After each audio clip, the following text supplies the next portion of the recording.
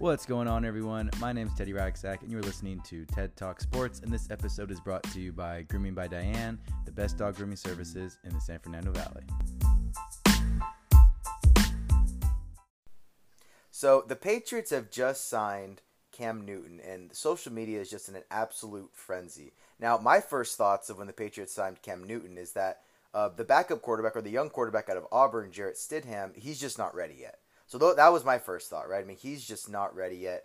Look, the Patriots just don't think he's ready for the starting job. They think he needs more time to develop. Now, let me say something really quick, and it's normal. You know, a lot of young quarterbacks, they really struggle making that transition from college into the NFL, right? Brand new playbook. You know, you're working with a lot more high-level athletes, you know, so things are just a little bit more difficult. So this is totally normal. I'm not really too concerned. Not that I'm really concerned with the Patriots that much in general, but anyways, so the way I see this signing is that I think this is a low-risk, high-reward deal. You know, he signed with the Patriots for 1 year, so the worst case is that they throw away a season, so I don't really see any long-term ramifications, you know, from this signing. And look, this signing allows the Patriots to give Stidham another year to develop, and it also allows them to throw in a veteran quarterback to keep the team competitive for a season. Mind you, this is a veteran quarterback who was MVP only 4 years ago. I mean, also, Cam Newton's only 30 years old, you know, so it's not like he's way past his prime or anything like that. Now, he's battled a lot with injuries, so it's kind of hindered his ability on the football field a bit. He's had some maturity issues. There's a little bit of a head case. But I think that if anyone is going to be able to figure out Cam Newton or help him get his act together, I think it's going to be Bill Belichick. And so it's going to be really interesting to see.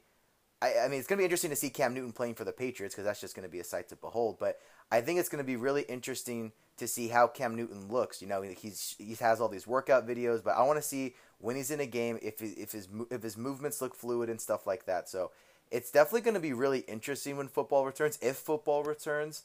But look, the Patriots are putting Cam Newton in almost like it's like a can't lose environment. You know what I mean? Like, he has the greatest football coach of all time. He has the easiest division, the best defense, and one of the best offensive lines. So basically, other than like skilled position, like Cam Newton is pretty much set. So he's just got like the dream job for any NFL quarterback. I mean, the dude is just, his team is loaded.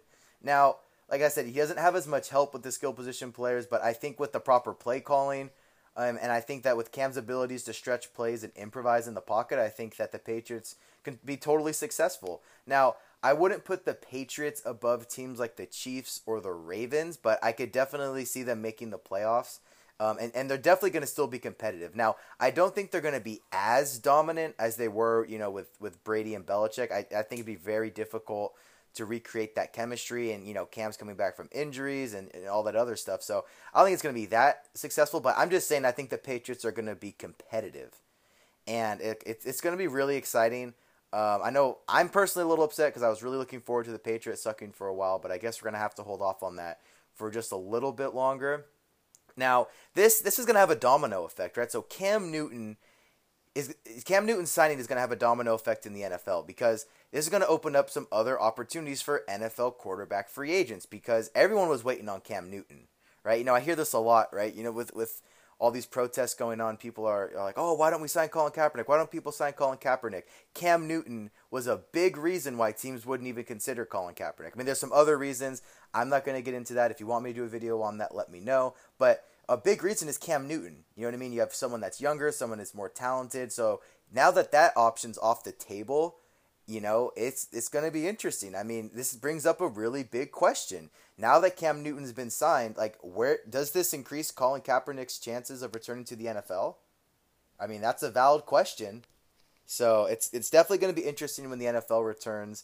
But yeah, so thanks so much for listening. My name's Teddy Racksack. This has been TED Talk Sports.